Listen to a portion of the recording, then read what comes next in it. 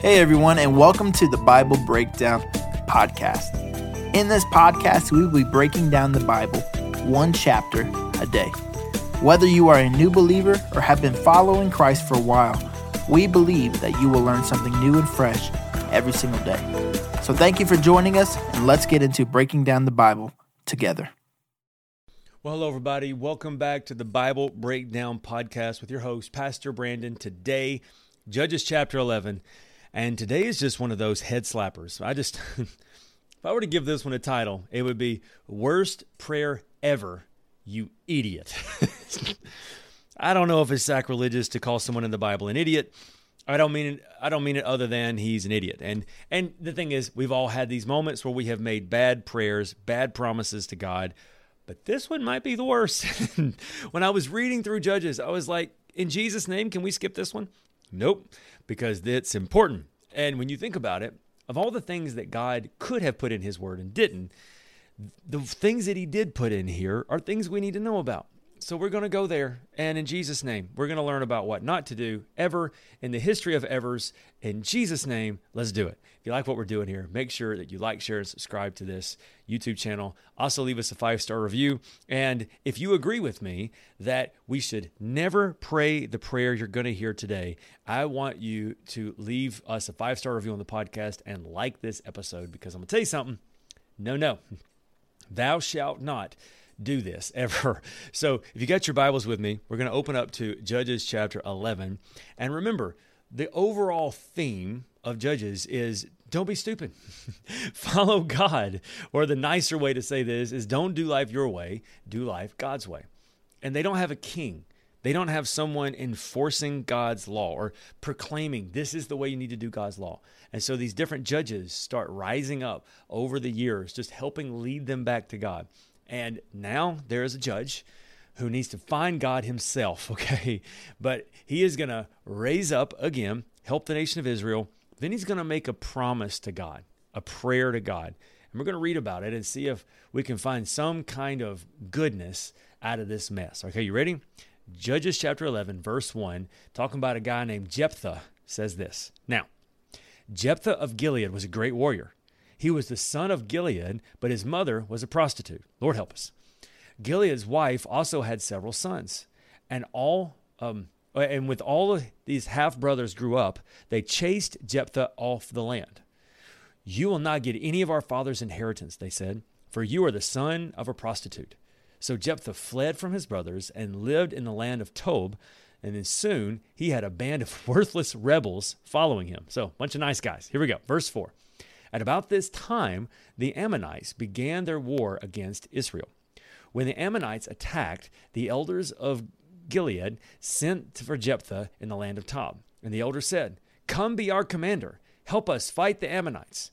But Jephthah said to them, "Aren't you the ones who hated me and drove me out of my father's house? Why do you come to me now when you're in trouble?" That's a really good question. Verse 8, "Because we need you," the elders replied. "If you lead us into battle against the Ammonites, we will make you the ruler over the people of Gilead."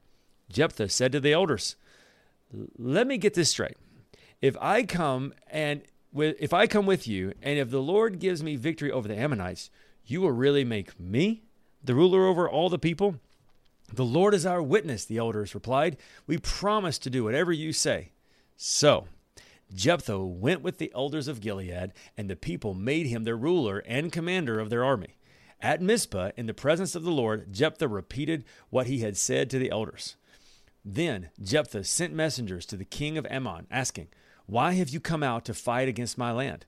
The king of Ammon answered Jephthah's messengers, "When the Israelites came out of Egypt, they stole my land from the Arnon River to the Jabbok River and all the way to the Jordan. Now then, give back the land peacefully." Jephthah sent messengers back to the Ammonite king. And this is what he said. This is what Jephthah says. "Israel did not steal any land from Moab or Ammon.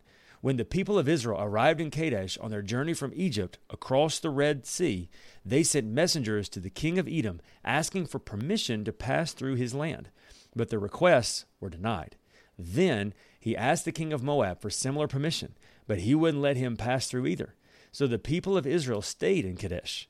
Finally, they went around Edom and Moab through the wilderness, and they traveled along Moab's eastern borders and camped on the other side of the Arnon River. But they never crossed the Arnon River into Moab, for the Arnon was the border of Moab. Israel sent messengers to King Sihon of the Amorites, who ruled from Heshbon, asking for permission to cross through this land to get to their destination. But King Sihon didn't trust Israel to pass through his land. Instead, he mobilized his army at Jahaz and attacked them. But the Lord, the God of Israel, gave his people victory over King Sihon. So Israel took control of all the land of the Amorites who lived in that region, and from the Arnon River to the Jabbok River, and from the eastern wilderness to the Jordan. So you see, it was the Lord, the God of Israel, who took away the land from the Amorites, and gave it to Israel. Why then should we give it back to you? You keep whatever your God Chemosh gives you, and we will keep whatever the Lord gives us. Oh Lord, here we go. Verse 25. Are you any better than Balak, son of Zippor, the king of Moab? Did he not try to make a case against Israel for disputed land? Did he go to war against them? Israel has been living here for now 300 years, inhabiting Heshbon and its surrounding settlements, all the way to Aor and its settlements, and in all the towns along the Arnon River. Why have you made no effort to recover them before now? Therefore, I have not sinned against you. Rather, you have wronged me by attacking me. Let the Lord, who is judge, decide today which of us is right, Israel or Ammon. But the king of Ammon paid no attention to Jephthah's message. In other words, he said, I'll kill a fool if you go to war with us. We defeated you soundly. It's your fault for losing. Get on up out here. That's what he's basically said. And the other king is like, then let's bring it. So here we go. Here's the idiot prayer. At that time, the Spirit of the Lord came upon Jephthah, and he went throughout the land of Gilead and Manasseh, including Mizpah and Gilead, and from there he led the army against the Amorites. So far, so good. And Jephthah made a vow to the Lord. He said, if you give me victory over the Ammonites, I will give to the Lord whatever comes out of my house to meet me when I return in triumph. Let me read that sentence again. I will give to the Lord whatever comes out of my house to meet me when I return in triumph. I will sacrifice it as a burnt offering. Now pause. That sounds horrible, but let me give you a little context. At that time, it was very common to have a house, and there's a lot of houses, especially in farm areas, that have this now, where you would have kind of a barn, and the place that you would live would be either above this barn area or be in another area. So you'd have kind of a barn/house.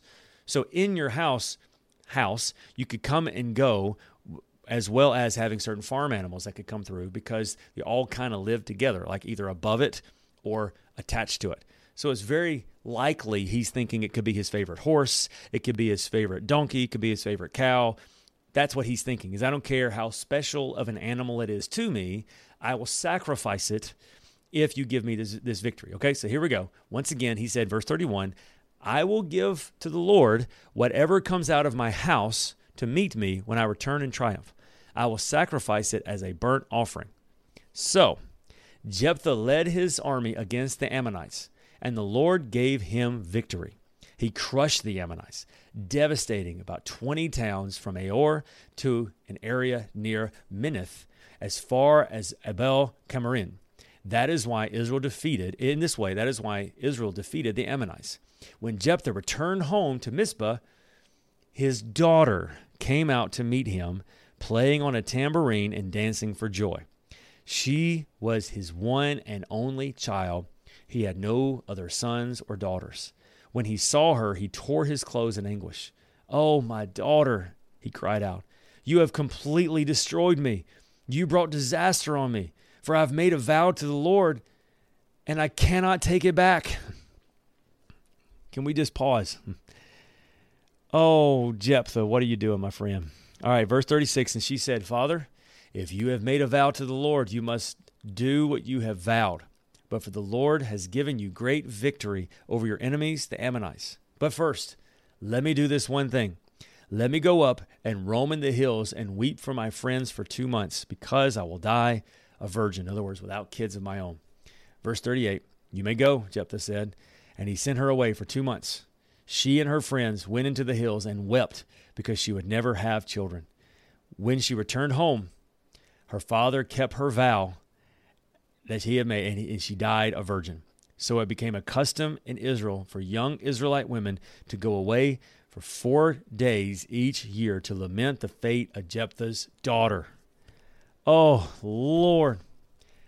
Joker done killed his daughter. I'm going to tell you something. Here is our application point for today. If you make a vow to the Lord, which, by the way, how about make those sparingly? But if you make a vow to the Lord, you might think that through a couple times. Listen here, Joker. You live in a house, yes, where your favorite dog, Pookie, and your favorite donkey, and your favorite cow, whatever, Susie comes, whatever, you got them named, you love them, all that. You also got your family living there. Oh, listen, it's one thing. It's bad enough to kill Fifi the dog. It's bad enough to kill your favorite cow, but your baby. So here's the application point.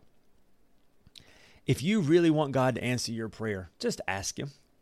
Don't make brave vows. Thus saith the Lord, I will climb Mount Everest twice if you help me have a peanut butter and jelly sandwich for lunch. Don't do that. Just pray and trust the Lord.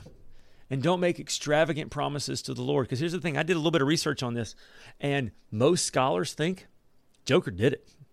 Like this wasn't something that was like some kind of like fable or good lesson. No, this is historical documentation. Joker done killed his baby. So I know I am distraught over this because even in reading it with all of you, it just hit me fresh. I'm going to tell you something I ain't never going to do. I ain't going to pray that prayer. All right. So application is don't do life your way. Do life God's way. And here's the thing. If you're praying and you're believing for God to do something and you really need him to do it, it's okay to pray. Maybe you fast and pray. Maybe you fast, pray, and worship. Maybe you fast, pray, and worship and get your friends involved. But whatever you do, don't say, God, the first thing that comes out of my house, I'm going to kill it as a way of saying thank you.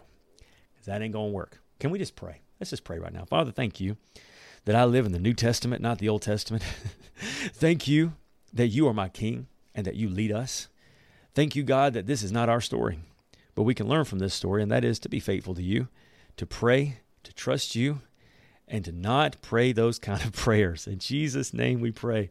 Amen and amen. Remember, God's word says, in those days Israel had no king. All the people did whatever seemed right in their eyes. So, for your sake and for the sake of your only daughter living at home, even if she does play a tambourine, don't do life your way. Do life God's way. I love you. I'll see you tomorrow for happier days on Judges chapter 12.